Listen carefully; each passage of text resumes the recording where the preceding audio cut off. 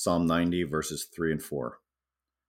You turn men back to dust, saying, return to dust, O sons of men. For 1,000 years in your sight are like a day that has just gone by, or like a watch in the night.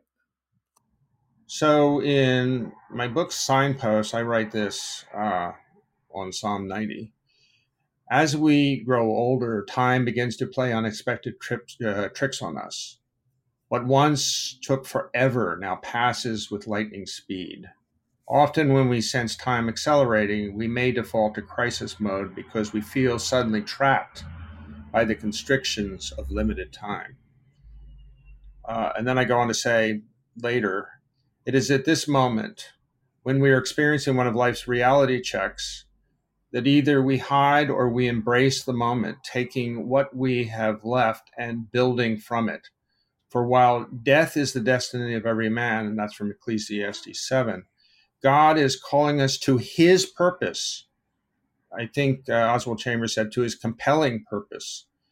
The minute or the hour is not important, for the laborer will receive his wage, and the wage for the good servant is the abundance that comes through joy in living in God's purpose. That's beautiful. This concept of being returned to dust, there's probably something in us that would resist that concept. But as you're talking about, it's actually very freeing. It gives us a new sense, an idea of purpose in the years that we do have, the days that have been numbered for us. As a pastor, I'm actually grateful. I go to and I officiate so many funerals. I stand at the graveside, several times a year. And I'm reminded of the limited nature of life on earth. There's a series of prayers that I pray over the casket, as it were, on the graveside. And one of them is called the committal prayer. I'll just read it to you right now. It says, "In sure and certain hope of the resurrection to eternal life, through our Lord Jesus Christ, we commend to Almighty God our sister or brother," and I put the name in there, "and we commit his body to the ground, this resting place, earth to earth, ashes to ashes, dust to dust." What I love about that prayer is that it begins with, "In sure and certain hope of the resurrection."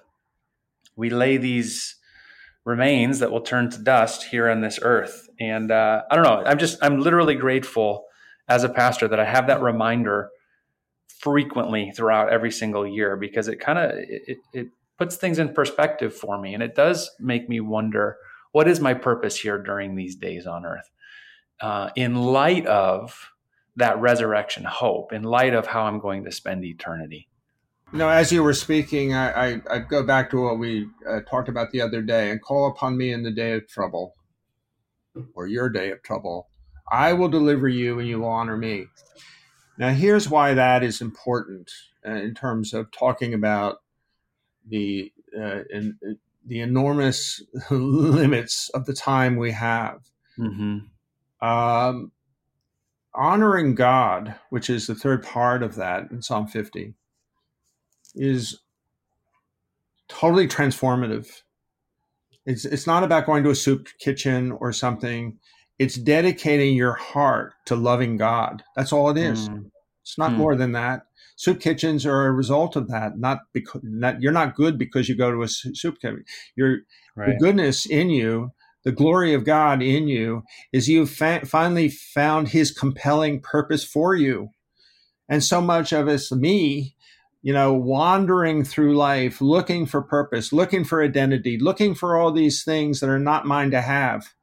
And then finding God in a moment of trouble, finding him, and then actually starting to walk in his path, no matter how haltingly and poorly or unsophisticated ways. It is the greatest joy that anybody can have, is to finally find God. Yeah.